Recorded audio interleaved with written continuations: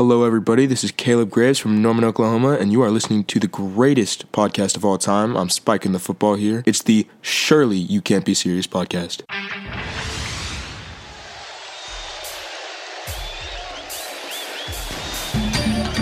Hello, everybody, and welcome back to the Surely You Can't Be Serious podcast, special edition, 5 Minutes of Fire. We are here talking about the lyrics of We Didn't Start the Fire by Billy Joel. We're covering only 5 minutes at a time, which is about the length of the song, so it works out kind of nicely. So please join us as we dive into some new lyrics today. All right, guys, so here are the topics that we're going to be covering today. Punk rock.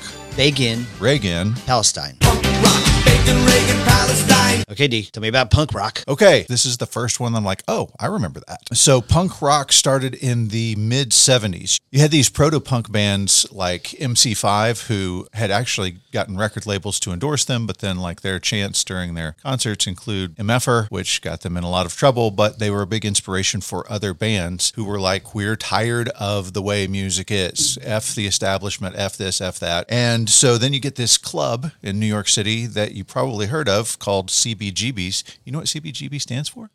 I do not. It stands for Country Bluegrass Blues. What? Yeah, so Hilly Crystal started the club in 1973, and his only rule was you had to play your own original music. That place and Max's Kansas City, somehow with all of that, though, end up being the two places that the punk rockers, although they weren't really calling themselves that at this point, started to do stuff. You, of course, in New York City have the Ramones. They made their debut performance at CBGB's in 1974. Within a few months, they had done 74 sets. Of course, each of the sets was only 17 minutes long.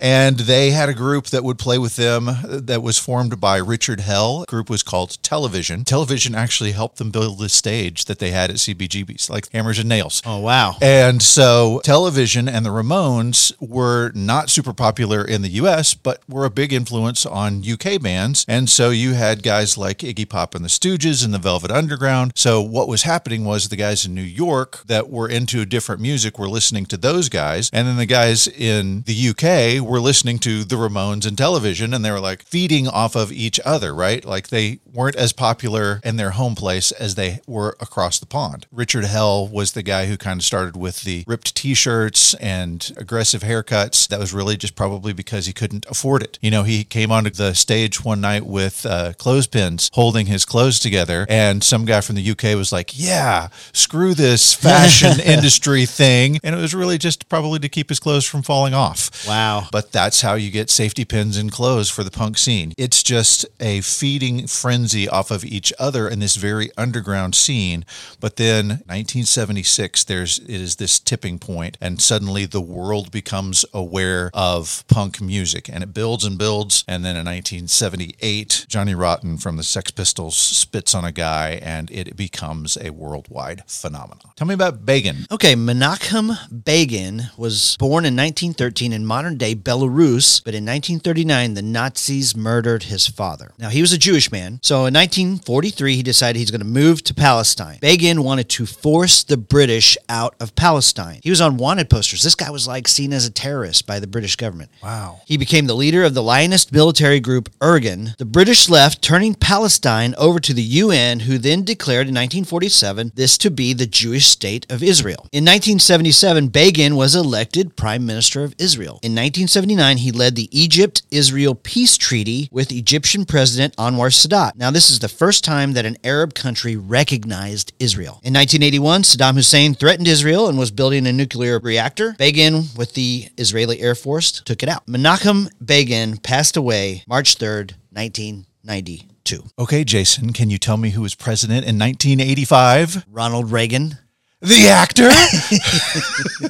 Okay, this is, of course, Ronald Reagan, the face of politics for the 1980s. He was born in February 1911 to Jack Reagan and Nellie Wilson. Not Willie Nelson.